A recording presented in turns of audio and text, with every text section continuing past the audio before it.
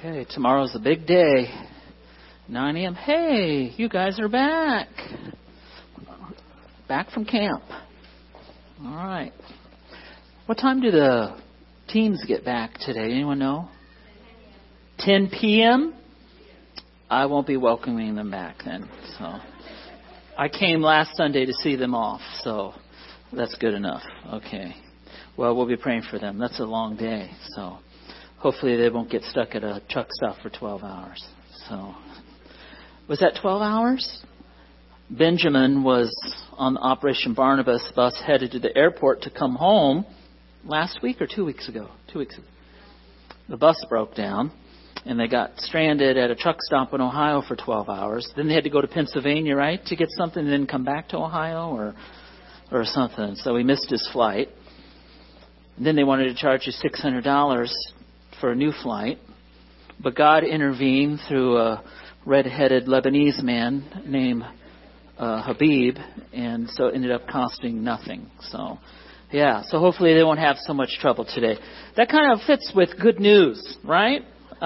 Good news didn't cost you $600. When's the last time you heard good news? I mean, really good news. Anybody? I won't ask you to share what it is, but anybody hear any really good news like recently? All right. I mean, not very many people. Wow. How many? Just a couple? Okay. Wow, good news. All right. Well, we heard some good news. Our son Nathan, he had a great job, but he was working on contract at a place called Zimmer Orthopedic. And his contract was up, and they said, sorry, we're having a hiring freeze. We don't have anything for you. So he started scrambling and interviewing, and he was going to move home with us, and we were excited about that. And so, but anyway, long story short, they didn't want him to leave. They said, what do you mean you're leaving? He said, well, you told me I don't have a job. I got to get out of here. And they said, no, wait. Then they came and said, we have a job for you, a permanent job. So they hired him permanently there in Warsaw at Zimmer Orthopedic. So that was good news. And Nate was really thankful to the Lord. But what do you usually do with good news when you get really good news? Maybe I know Robert Kimsey, I'm going to embarrass him. You had that problem in your mouth and they're like, dude, this could be really serious. You need to go get that tested. So he goes and gets it tested. Then you have to wait till we get the results. But this doesn't look very good. So then he gets the report back, right? And they said, it's a canker sore, right? And have you ever been thankful for a canker sore? That was probably the first time. You say, seriously, you say, thank you, Lord. It was just a canker sore. I mean, they're talking cancer. I mean, it could have been anything.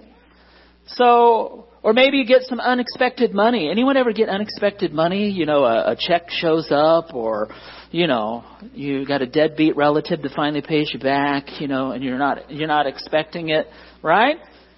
And what do we do usually when we get really good news? Yeah, share it. We share it. You can't keep it to yourself. You like to tell people about your good news. I mean, I've been telling everybody about Nate. A lot of you have been praying for him. So, like to share good news. Did you know that the word gospel in the New Testament means literally a good message? Do we have some slides today? Are they not? Flip it. Flip it. Flip it. Flip it. There you go. The word gospel means a good message or good news. When the Gospels tell us that Jesus began to preach and teach the gospel throughout the whole area, he was beginning to preach good news or a good message, something he was not supposed to keep to himself. Or we go to Romans chapter 1 and we say, we read this morning already, I am not ashamed of the gospel. I'm not ashamed of the good news. I'm not ashamed of the good message. And it's such good news that we shouldn't be keeping it to ourselves. In fact, the gospel is such good news that we should be compelled to share it with anyone and everyone that we come in contact with. And if we're not excited, if we're not sharing the gospel, then to us it's not good news. Because you don't keep good news to yourself. So if you're not sharing the gospel, if you're not sharing the message that Jesus died for sinners, then to you it's not really good news. We're not sharing it. Now, this year marks the 500th anniversary of the Protestant Reformation. Some people celebrated it last May. I wanted to do that, but I didn't get to it. Some will celebrate it on Reformation Day. What day of the year is Reformation Day? It's also known by another name. Oh, very good. I thought all I heard was crickets for a couple seconds. Sure. Halloween, or All Hallows Eve, which is when? October 31st. Did you know that that's actually Reformation Day? That's the day of the year that Martin Luther nailed his 95 complaints against the Roman Catholic Church to the castle door in the German city of Wittenberg. October 31st, 1517. But some people celebrated in May because some other things happened at that time. So there was a time I wanted us to honor the Protestant Reformation, to think about what it means for us, the impact of it, and what exactly happened. We can't cover everything because it's a huge event. But I want us to think about some things. There was a time in world history when the good news of the gospel was almost completely silent. We call that the Middle Ages. This information is on your outlines. If you don't have an outline, then you may be a little lost. You may be in the dark ages at this moment. So I don't know if there's any extra outlines out there, if these guys can bring them in. So the Middle Ages lasted 1,000 years, from the 5th century to the 15th century. In other words, from the year 400 into the 1400s. We also call that time period medieval times. It's not just a restaurant on Beach Boulevard in Buena Park. It's a real thing. We also call that time the Dark Ages. Mainly because we don't have a lot of information about that time. But also, think about this time. There were millions of people who were held captive in fear of eternal torment by the teaching of the Roman Catholic Church. And think about this, that most people were illiterate. Most people did not know how to read. And it was illegal to own a copy of Scripture. Because if you were just an average Joe, you were not qualified to read or handle the Scriptures. Only your priest could do it for you. And the Bible was not even written in your own language. It was written in Latin, which nobody but the clergy understood. And so millions were at the mercy of a very corrupt Roman Catholic Church. One of the main teachings of the church at that time was, in order to secure your salvation in heaven, you needed to pay what was called an indulgence. You needed to pay. Maybe we should start that around here and increase our bank account. If you want to be safe in your salvation, all you have to do is make a little financial donation.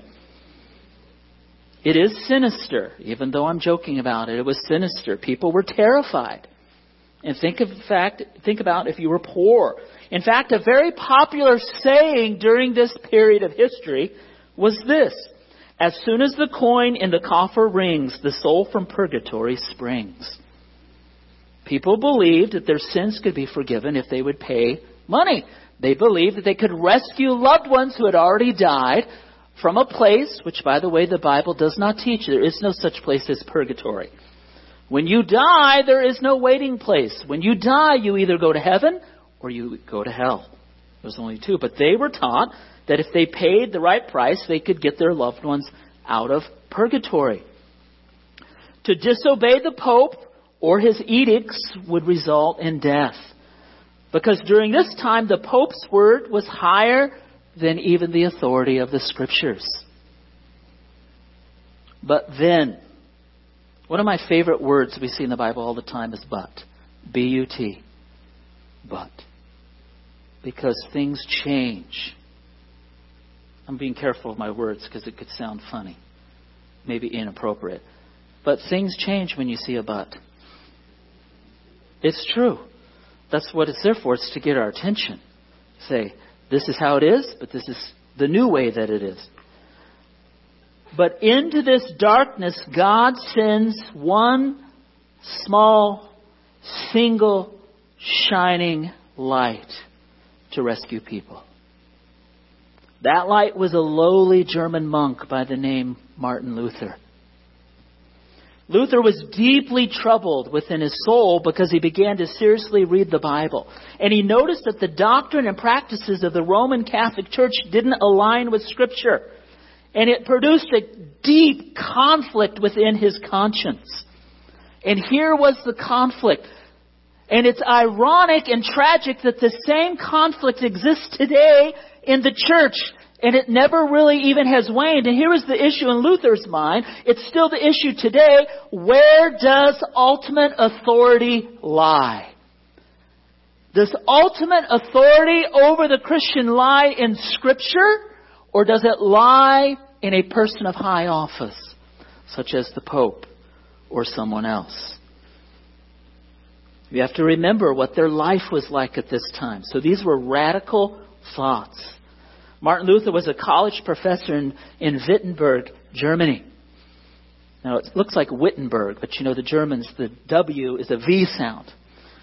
We say Volkswagen, but how do the Germans say it? Volkswagen. They don't know what they're doing. Okay.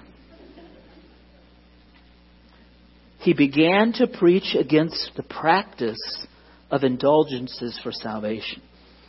And instead, he preached repentance from sin that should come from the heart as all that God required for salvation. So he became very popular, right, among the Catholic Church. Wrong. In 1515, Pope Leo X issued a call for an indulgence to finance St. Peter's Basilica in Rome. He announced that any sin, including adultery and theft, would be forgiven if one would simply drop coins in the coffer. And Pope Leo ordered that for 8 years all other indulgence preaching was to stop. And he gave strict instructions to the priests and the clergy on how to preach this indulgence so that he could collect his money. But by October 31st, 1517, 2 years later, Martin Luther could take it no longer, and he nailed his 95 complaints on that castle door, which was a common practice at the time. If you had a public statement you wanted to make, you nailed it to the door of the government office. And he didn't realize it, but he lit a fire of good news that spread rapidly across Europe and England, which then led to the Anabaptist movement, which was led by Alexander Mack, which eventually he and his folks came to the United States and settled in a place called Philadelphia, Pennsylvania. And they formed the first American Brethren congregation on December 25th, 1723. And that's why we're here today. They were our ancestors, church speaking. And all this sprung from the good news of the gospel of Jesus Christ during a time period we call the Protestant Reformation, 1517 to 1648. Let's back up just a little bit and see how all this happened. Let's also, as we go through this, remember that this was not something that was organized. There wasn't a person or a board calling for these things to happen. This was God and His sovereignty, God and His providence, orchestrating the affairs of men, bringing them to salvation, and then men and women and children by the untold thousands. But all beginning with just single people. Now for our Dutch friends, you'll like this. There was a man from Rotterdam in the Netherlands, and his name was Erasmus. He had a long name, but it was too hard to pronounce, so we're just going with Erasmus. It was an important southern port city in the Netherlands, and he lived 1466 to 1536. Now, he was the greatest scholar of his time, and in 1516, he did something amazing and shocking and very upsetting to the Roman Catholic Church. And it was quite by God's providence, not by human will. What did he do? he created or translated, he created his own Latin translation of the Greek New Testament. What does that mean? Well, the New Testament is written in Greek and he translates it into Latin. And you think, well, that doesn't sound so good. People didn't even speak Latin. But here's why this is so important. This is why this is such a big deal. It's a big deal because the Roman Catholic Church for centuries had strictly required that the whole world use its Latin translation of the New Testament. They called it the Vulgate. Vulgate. But this story gets even better.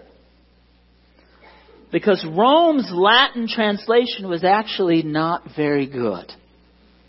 Not only were people kept in darkness, the clergy that could read Latin and had the Roman Catholic Latin Bible called the Vulgate, the translation wasn't real good. It wasn't accurate. And so they were mistaught and in turn would misteach the people. Now the Latin Vulgate, when it was written in 405 AD by a man named Jerome, a godly man who lived in Jerusalem, it was okay. But over the centuries, the Catholic Church and those that translated it in the Catholic Church allowed errors to creep in so that it would serve their own purposes. So you see, Erasmus created a new translation of the New Testament right from the original Greek into Latin. He didn't use the Roman Church's Latin copy. For instance, this is just one little example. For instance, Matthew 4:17. In the Roman Latin Bible, Matthew 4:17 was worded this way. Listen closely. From that time, Jesus began to preach and say, "Do penance, for the kingdom of heaven is at hand." Do penance. But Erasmus, his new translation of the New Testament, which he did right from the Greek, not using the Roman Catholic version, Matthew 4:17 in his Bible said this. From that time, Jesus began to preach and say, "Be penitent," not "do penance." Be penitent or repent, for the kingdom of heaven is at hand. So Erasmus's translation of Matthew 4:17 was teaching that a sacramental act of penance, doing some good deed or some act, was not really the biblical teaching of Jesus about the kingdom. Erasmus's Bible was teaching people accurately that the way into Jesus' kingdom was to repent from the heart, to be repentant, not do some act of penance. But there's a huge problem. It's a popular word today. Erasmus was disagreeing with Rome.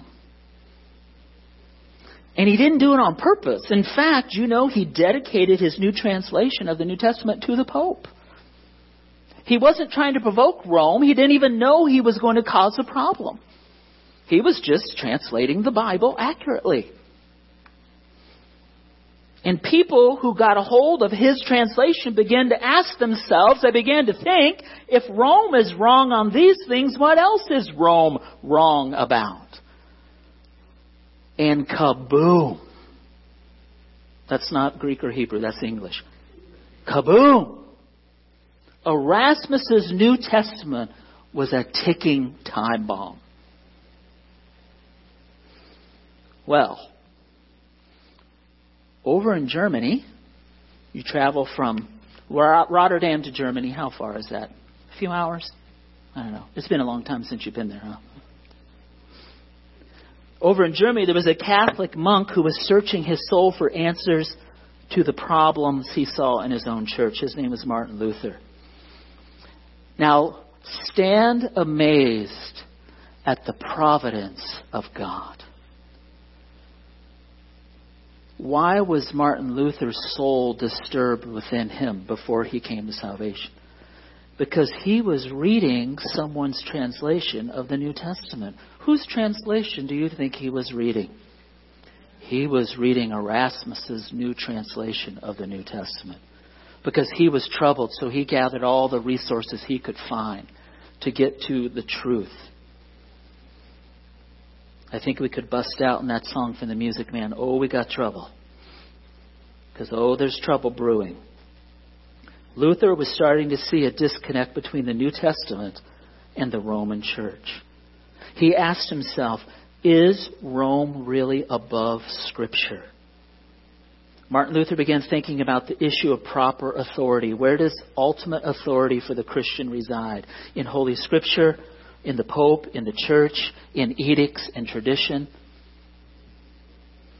So as Luther studied Erasmus's New Testament, he came to the Apostle Paul's letter to the Romans. And he spent long hours struggling to understand Paul's gospel of justification and righteousness of God. Here's Luther's problem. Luther's problem was that he thought he already understood what it meant to be saved. He thought he already understood what justification meant and righteousness meant. But he was starting to realize that his Roman Catholic understanding of salvation and justification was not quite actually what the Bible was teaching. So he had this crisis of understanding. Luther kept coming back again and again to Romans 5:5. And you don't need to turn there. I put the reference on your outline. But these words at Romans 5:5 that say, the love of God has been poured out into our hearts through the Holy Spirit who was given to us. The love of God has been poured out into our hearts by God or by the Holy Spirit. So Luther had always understood this to mean that justification is when God makes me just in myself.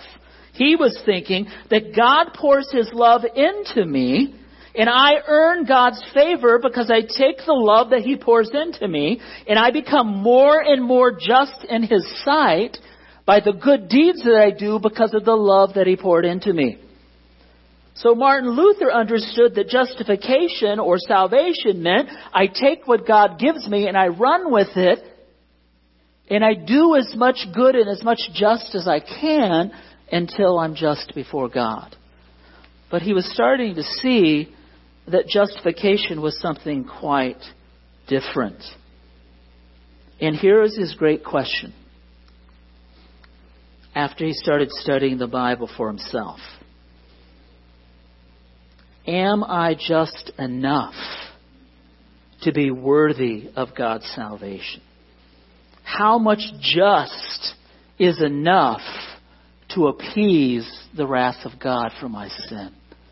In other words, he was saying, if I have to be good to gain salvation, how good do I have to be? Because God is holy. God is righteous. God is perfect. God is angry and directs His wrath towards sin. So how good do I have to be before I'm safe? Because he realized that he was a sinner. A sinner standing before an angry God, as Jonathan Edwards would say. So he was struggling.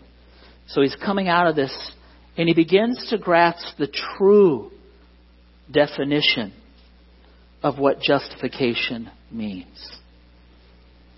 Justification, as taught in the Bible, and Luther came to understand this, means an instantaneous legal act of God. And I misspelled the word divine on your outlines. It should be D-I, not D-E.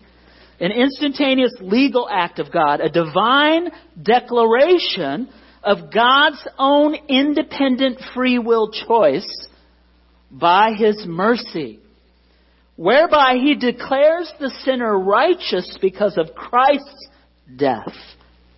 Circle, highlight, underline Christ. Christ's sin-covering, wrath-removing blood, in which He no longer counts our sins against us because God has clothed us in Christ's righteousness. It's beginning to dawn on Luther that he cannot earn his salvation, that it must be received as a free gift from God. Because he knew that he could never be good enough to receive God's stamp of approval. Now this is earth-shattering. You're talking about over 1,000 years of being told you can work your way to heaven.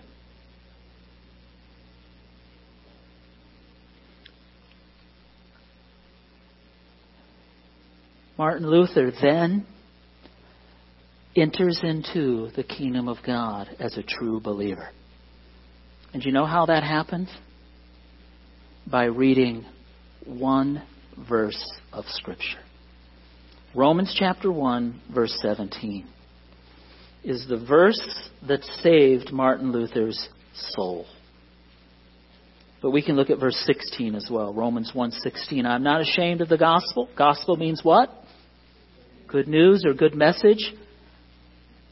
For it is the power of God. That's the other thing that's different. You go for the dark ages when people are terrified by the wrath of God, living constantly in fear.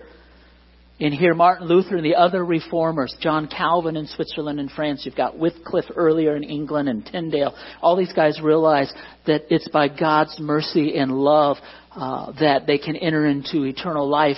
And to them it's good news. And they were saying, if this is good news, and we believe it is good news, then we should be excited and full of joy in sharing this. But it was a dark, depressing time. I'm not ashamed of the gospel because the gospel is the power of God for salvation to everyone who believes. To the Jew first, and also to the Greek, meaning Jews and Gentiles. For in the gospel the righteousness of God is revealed. From faith to faith, meaning from beginning to end. Just as it is written, the just man by faith shall live. So Luther understands that God says you cannot save yourself, but you know what? I have a free gift for you. That gift is called Jesus Christ. And if you by faith will accept Him as your means of eternal life, you got it. You don't have to do anything. You don't have to say anything. You don't have to be anything. You just have to confess that you're a sinner and you need Him. This was earth-shattering. And by the way, this is earth-shattering to people today. A lot of people, before they approach God, think that they have to clean themselves up first, or they have to become good enough. Absolutely not. Jesus said, "Why do you call me good? No one is good except God." Good by nature, good within themselves. So Romans 1:17 didn't fit with Luther's understanding. And listen to what Martin Luther said. He said, "Though I lived as a monk without reproach," he was a good monk, "I felt I was a sinner before God with an extremely disturbed conscience. I couldn't believe that God was placated by my good life. Therefore I raged with a fierce, troubled conscience. Nevertheless, I beat on Paul at that place of Romans 1:17, ardently desiring to know what St. Paul wanted from me. At last, by the mercy of God, meditating day and night on Romans 1:17, I gave heed to the context of the words. Namely, that in the gospel the righteousness of God is revealed, not within myself. Because as it is written, he who through faith is righteous and shall live." Luther says, "I began to understand that the righteousness of God is that by which the righteous live by a gift of God, namely by faith." He came to call it passive righteousness, meaning it was something that was given to him. He would passively have to receive it as a merciful gift from God. And he says this, "Here I felt, finally, I was altogether born again and entered paradise through open gates." Isn't that marvelous? Isn't that marvelous? Luther's understanding of God's salvation had radically shifted. And it's because of those 7 powerful words. Let's ponder over Romans 1:17 for a couple moments. These opening verses of Paul's letter to the Roman Christians, we see the theme. The theme of his letter is the gospel, or the good news. And in verse 3, he tells us that the good news is of Christ. But here's what we want to make sure we understand. The gospel is more than only news about Christ. It is Christ himself who is the good news. Apart from Jesus Christ, there is no good news. In fact, if someone were to ask you, what is the gospel? You shouldn't answer that the gospel is a what, but a who. I love Alva J. McLean's commentary on Romans. It's called The Gospel of God's Grace. Of course, Alva J. McLean is in heaven now, but he is the founding president of Grace Theological Seminary. He did a lot of writing, but his small commentary, it's small, on Romans, called The Gospel of God's Grace, is tremendous. And this is what he says there about this passage. He says, the gospel is the Lord Jesus Christ in his blessed person and in his mighty work. To lose Jesus is to lose the gospel. This is McLean writing in the early 1900s, but it sounds like he's describing today. He says, one of the strangest things in the religious life of the world is that the world would like to have Christianity without Christ. The world would like to get rid of Jesus and at the same time keep the gospel. The world would like to have good news from God without the Son of God. People are not offended by good news from God. They love that. But they hate the name of Jesus. But the two are inseparable. He says Christians must stand with the Apostle Paul and proclaim that apart from Jesus Christ, God has no good news for any man.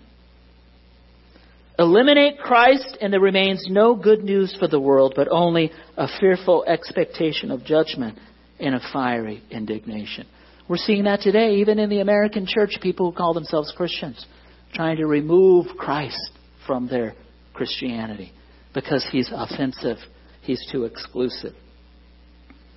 Romans 1:16 and 17 states the gospel, defines the gospel in 7 great, powerful words. And it's Jesus Christ, the Son of God, who gives meaning and value to these words. Power, God, salvation, righteousness, faith, just, life. If we take Christ out of these words, nothing is left but empty words. Listen to what I mean by that. These 7 words. Power. It says, I'm not ashamed of the gospel because it is the power of God. But what about power? 1 Corinthians 1:24 tells us that Christ is the power of God. Christ makes the gospel the power of God. Then we see the word God here in Romans. 1 Timothy 3:16 declares that Christ was God manifested in human flesh. And Colossians 1:15 informs us that Christ is the image of the invisible God. So ask yourself this, how much would you know about God if you did not have Christ? You ever do that? Zero. Since we're talking about Luther in Germany, let's use the German word for zero. Null. N-U-L-L. Null. Zero. John chapter 1 tells us that. No one has ever seen God, the only begotten God, who came from the Father in the person of Jesus Christ, has explained him. Without Jesus, you would know nothing about God. He uses the word salvation here in Romans 1:16 and 17, that the gospel is the power of God for salvation. Think back to Luke chapter 2. There was an old man named Simeon when Jesus was born, and Jesus' parents brought the baby Jesus into the temple, and Simeon took Jesus in his arms. He looks up to heaven and he praises God, and he says, it's recorded in Luke 2, he says, now I can depart this world in peace because my eyes have seen your salvation. He looks at the baby Jesus and calls him salvation.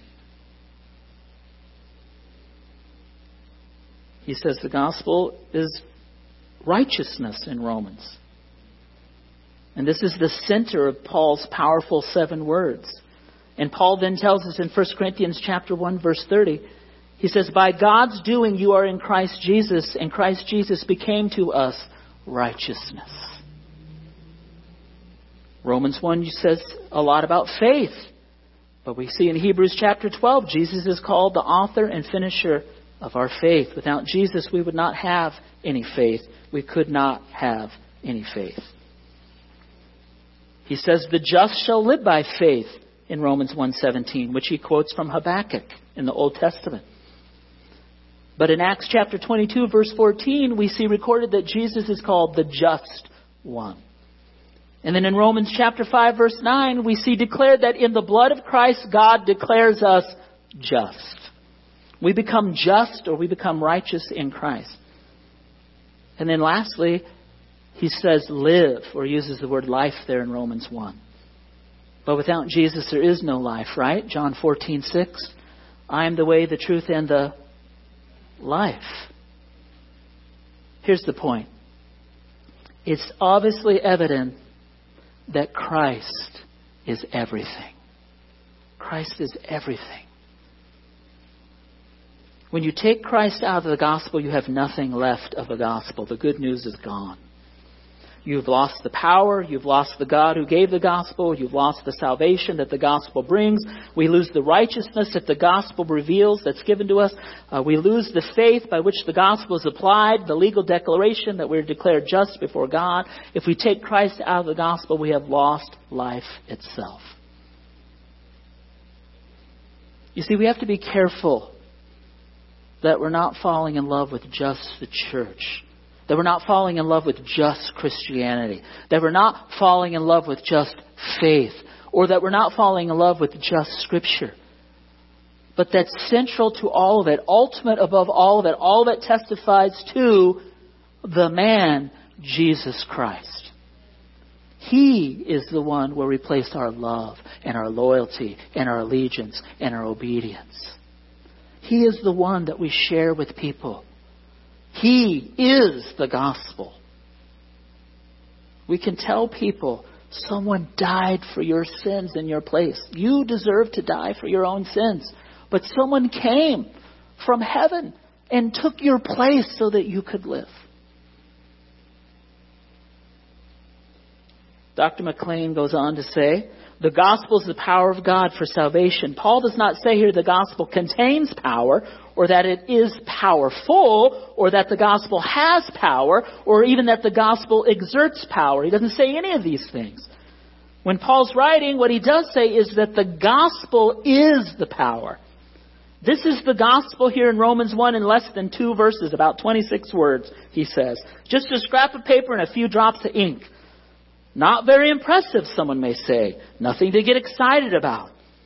And yet those few words contain the most amazing power that is known in the universe today. The power of God in Jesus Christ, which can save men's souls. It was the power of these few words which set Martin Luther's heart aflame and turned Europe and the world upside down for centuries.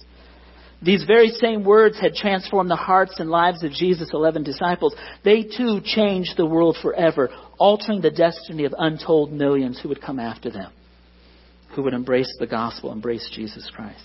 So we ask ourselves, can mere words save souls? You can step outside right now into the street and you can say to the first man you meet, Jesus died for your sins and rose again from the dead. And if that man believes it, instantly his sins are blotted out forever. He stands righteous before God, and the eternal life of God enters into his soul, and the words that you spoke to him are the power of God.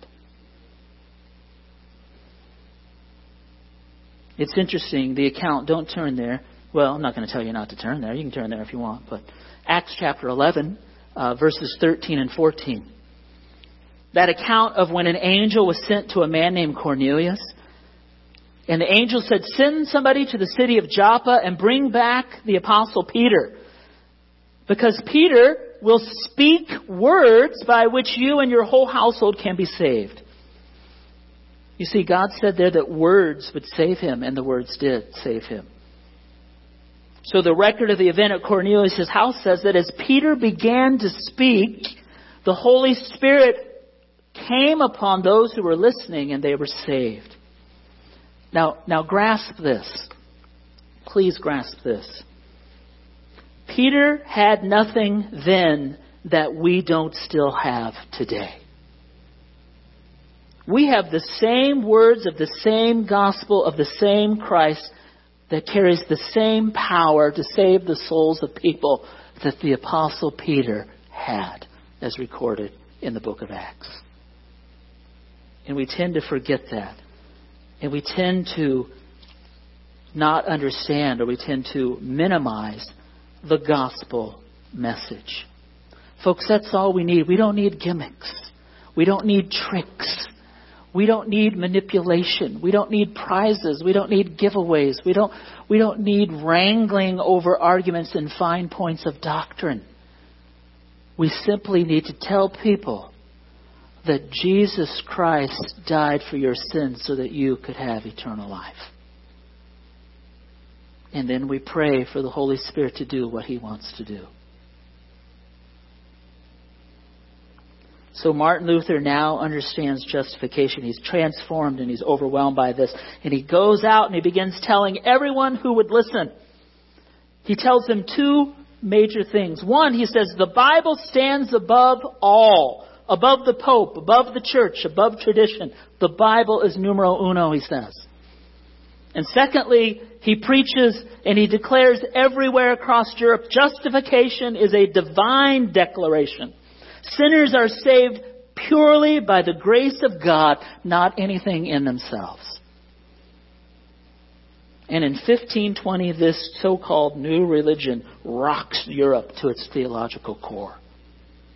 And millions come into the kingdom of God. Let's go across the English Channel. It's not a long trip. Now they have a tunnel. I think you can go under. No tunnel back then. Things happened a little differently in England. So we went from the Netherlands east to Germany. Now we're going to go back west to England. I don't want that yet. It's on your outlines, but there won't be any slides. So in England, there's a man by the name of Thomas Bilney. He was educated as a lawyer at Oxford, but he enters holy orders of the church, but he quickly becomes dissatisfied with the doctrine of the English church, which at the time is Catholic. So he gets his hands on this new translation of the New Testament written by, who do you think? Erasmus. That rascal Erasmus, he's caused a lot of problems. So Bilney comes across 1 Timothy 1:15 and he reads an accurate translation. 1 Timothy 1:15 reads, Christ Jesus came into the world to save sinners. And he had been in despair over his sins. But Thomas Bilney writes this. He said, when I read this and I understood this, 1 Timothy 1:15, I seemed to feel within myself a marvelous comfort and quietness, insomuch that even my bruised bones leaped for joy. And after this moment, the scriptures came to be more pleasant to me than even honey on the honeycomb. When I learned that all my good works, all my fasting, all my vigilant watchings, all the redemptions I thought I obtained through Mass and pardons, all of this being done without truth in Christ, who alone saves people from their sins. All these things, he says, I learned to be nothing but a running out of the right way. He says it was much like the garments of fig leaves that Adam and Eve went about in vain, trying to cover themselves. They couldn't obtain quietness and rest until they believed in the promise of God. And that promise was Jesus Christ, the seed of the woman, who would crush the serpent's head. Bilney had not read Luther. All Bilney had read was the New Testament. All Martin Luther had read was the New Testament. All Erasmus had read was the New Testament. So Bilney is preaching. They tell him to stop preaching. He keeps preaching. He's preaching the only way to heaven is to repent of our sins and by grace accept Christ as Savior. So he's preaching one day in the pulpit at St. George's. The police come in and drag him right out of the pulpit in the middle of his sermon. He's thrown in jail for a while. He's tried. He's convicted. And at 36 years old, he's burned to death for teaching the Bible. 36. As Bilney was preaching those few years, a number of Martin Luther's works did start to flood secretly into the country of England. Well, not secretly yet, into the country of England. And they were welcomed by many, mostly because 150 years before Bilney, there was a man by the name of John Wycliffe up at Oxford who was preaching Reformation teachings. They called his followers Lollards. And these Lollards welcomed the opportunity to read the Bible now and to read Luther's works. So England had a receptive audience ready and waiting for the Reformation. But by the time Martin Luther's work started to come into England, Luther had been condemned by the Pope. And all of his books at Oxford, Cambridge, and London were burned. Now, interesting. Burning and banning books only seems to make them more popular. And so it was. Luther's books were smuggled into England now in even greater numbers than they had been before, spurring a great network of underground Luther groups. And in Cambridge, one group of professors used to meet in a tavern called the White Horse Inn. And of course, the English at the time, they drank their beer. They loved the beer. So they'd be in a tavern. They'd be having their beer. And they'd be discussing Luther and Scripture. Don't get any ideas. That's kind of weird. But I don't want to introduce anything new at Bible study. This is cultural, okay? So they're at the White Horse Inn. The beer is flowing. Luther discussions and scriptural Bible discussions are flowing. And it was going on so much that the people there in England used to call the White Horse Inn, and they called it Little Germany, because Luther's was from Germany. This was all taking place on the east side of England, but over on the rural west side of England in a little village called Gloucester, a brilliant young linguist by the name of William Tyndale was beginning to cause a lot of eruptions. He had been employed as a private tutor for the children of a man named John Walsh. But Tyndale began reading a new translation of the New Testament. I wonder whose translation he was reading. Erasmus. Boy, what a troublemaker. Putting the Bible in people's hands. So Tyndale is reading an accurate translation of the New Testament. And he began discussing it at the dinner table. And John Walsh would often have these dinner parties, invite people. And all Tyndale wanted to talk about was Jesus Christ and the Scriptures. Everyone around the table was Roman Catholic. Yeah. He would tell folks, the Greek word for the gospel signifies a good and merry, glad, joyful tidings that make a man's heart glad and sing. And nobody else talked like that, and so they looked at him very strangely. But Tyndale had come to see that God declared sinners righteous. It was a legal act, a divine declaration. He didn't have to work for it. And it was for him a doctrine that brought him comfort and joy. That he, a failing sinner, was loved by God, clothed by the perfect righteousness of Christ, giving him dazzling confidence. And one Catholic scholar got so exasperated with Tyndale that he blurted out, it would be so much better to be without God's law than without the Pope's. Tyndale looked at him and gently replied, I defy the Pope and I defy all his laws. If God spare my life for many years, I will cause the boy who drives the plow to know Scripture better than you do. And was no idle threat. He then set out to make it his life's work to translate from the original Hebrew in the Old Testament, Greek in the New Testament, not any Latin, but the original Bible languages, which was impossible pretty much to do at the time. He wanted those translated into English for common people to have. He was a man on the run. They ran him out of the country, so he had to flee to Germany, where he did his work. He translated the New Testament into English right from the Greek, and large pieces of the Old Testament right from the Hebrew.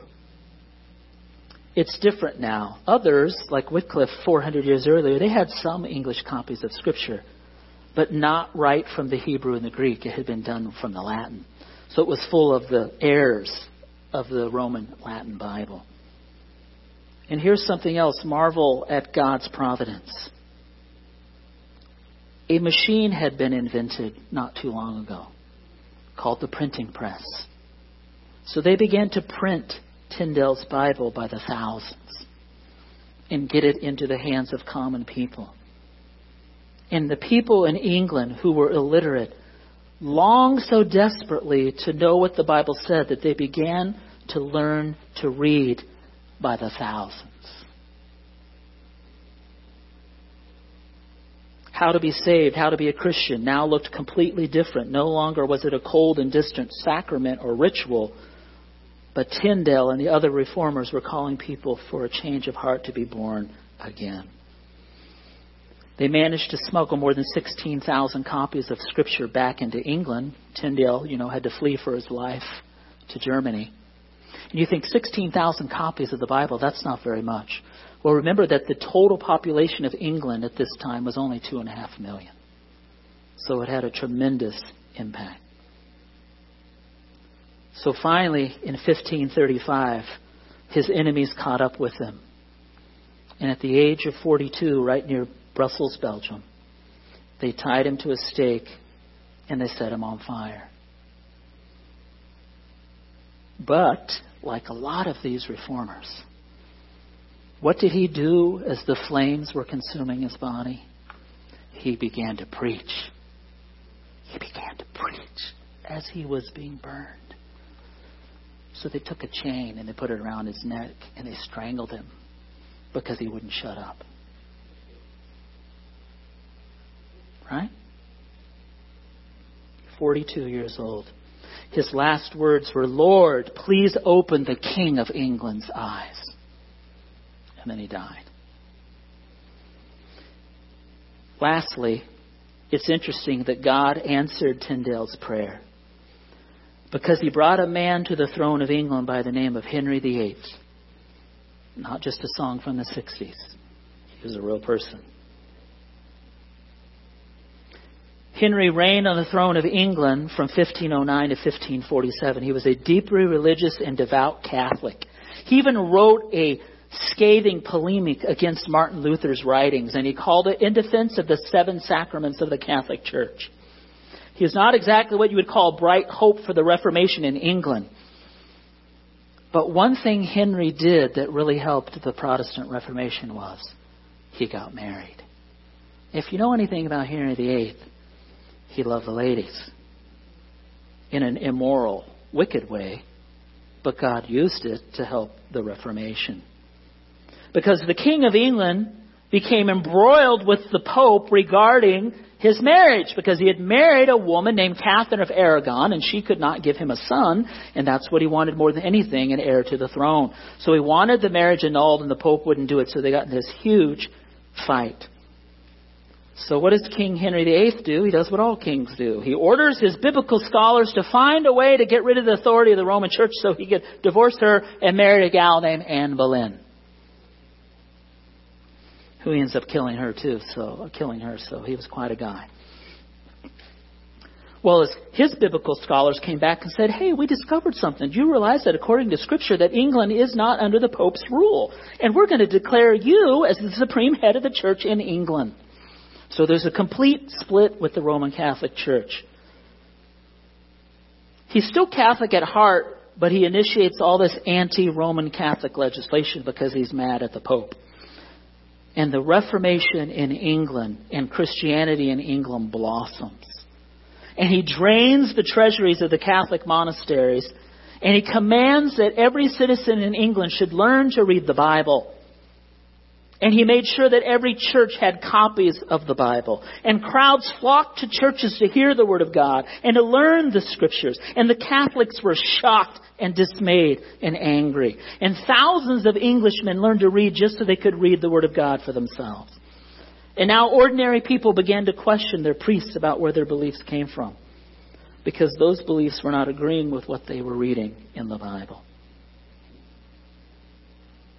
So King Henry VIII promotes Protestant Reformation among his people, and there was no going back. He had inadvertently unleashed a power that he couldn't control. And so William Tyndale's prayer at his death was answered in a certain way.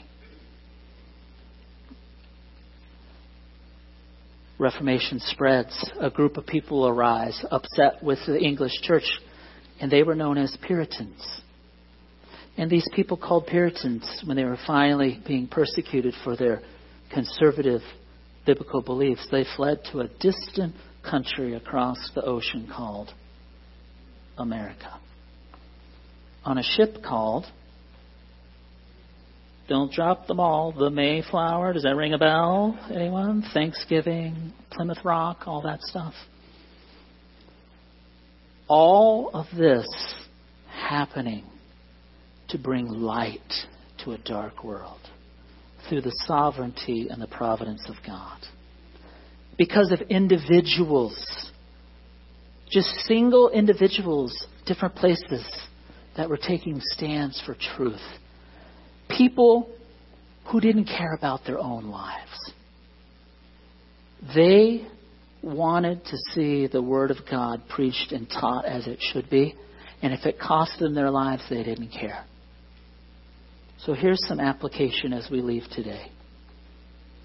Do you consider the gospel to be good news? How do you show that you think that the gospel is good news? If it's good news, then you can't keep it to yourself. It's too exciting. It's too important. It's too amazing. And I would say, if it's not good news to you, if you're very silent with the gospel, and remember the gospel is Jesus Christ, then you need to sit and reflect as these men did at places like Romans 1:16 and 17. And think about what justification is. Think about how God, by His mercy, freely gave you eternal life. And He takes the righteousness of Christ and He puts it on you like a coat, and He clothes you in Christ's righteousness. So that when God looks at you, a sinner, He sees Jesus Christ. My word, that's too good to keep to myself. Secondly, would you be willing to lay down your life for the Bible? Would you be willing to sacrifice your life to serve the Lord Jesus Christ?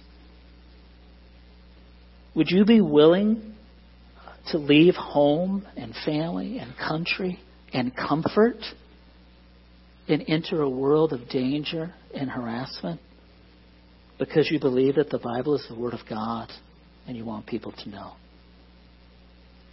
Not every person is called. Not every person has the calling to full-time Christian service.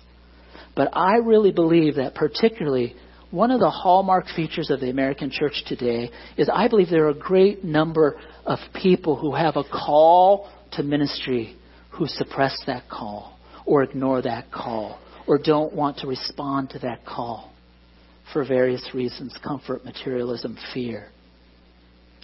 Study and read about these reformers and what they were willing to sacrifice. Thousands upon thousands of people died so that we could hold this in our hands. Thirdly, do you appreciate that you have a complete Bible, all 66 books, so easily within your grasp? How do you show that you appreciate what God did and what people did to give us this completed Scripture? Do you give it priority? Do you give it ultimate authority? Do you even give it time?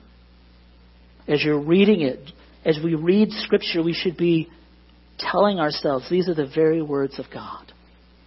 And we should also sometimes think about those who have gone before us, who paid the ultimate cost so that we could have this. And that should really affect our attitude toward it. Let's stand together. I've asked Dave Goodwin and Carol to come. We're going to close with a hymn, 746, hymn number 746. We're going to sing verses 1, 2, and 3.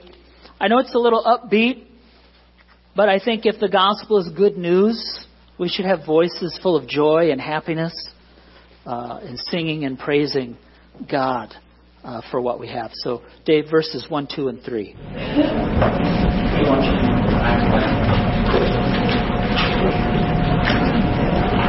determined I decided to have.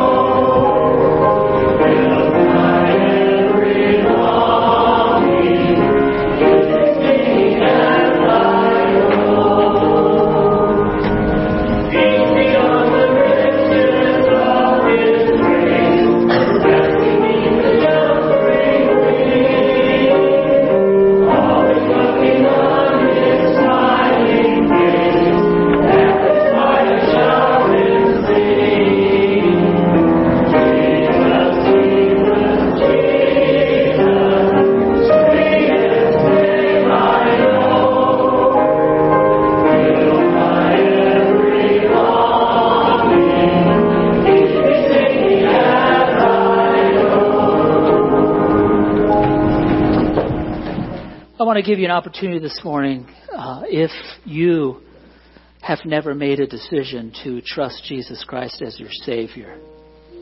Maybe you thought you were saved, but like Martin Luther, you didn't really understand what it meant to be justified. So if you've never had that understanding that you're a sinner, you're helpless before God, there's nothing you can do to earn your salvation. You're completely at His mercy. But Christ was the perfect sacrifice. His death on the cross paid your penalty that you owed. You can't earn it. There's nothing you could do. You just have to receive it as a free gift of mercy. If you've never done that, if you've never had that understanding, don't delay. I'm just going to close in prayer. And if you would like to make that decision today to come to Christ, just come up as I pray. It's not going to be a real long time. Let's pray. Dear Heavenly Father, we just praise your name so much.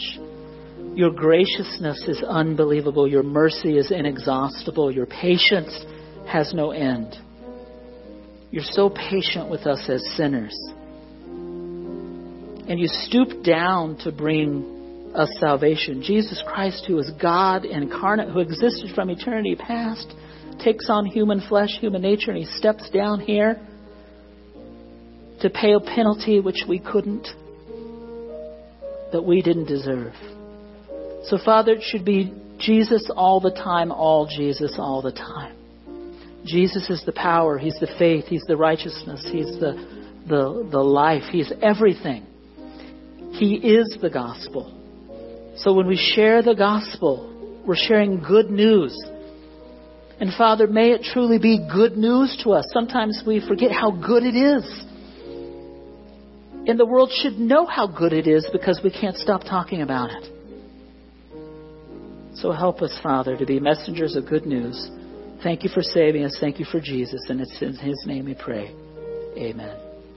Thanks for coming today. Hope you have a blessed, restful day. Don't forget, if you'd like to help with the food for Vacation Bible Club barbecue, that's out in the foyer.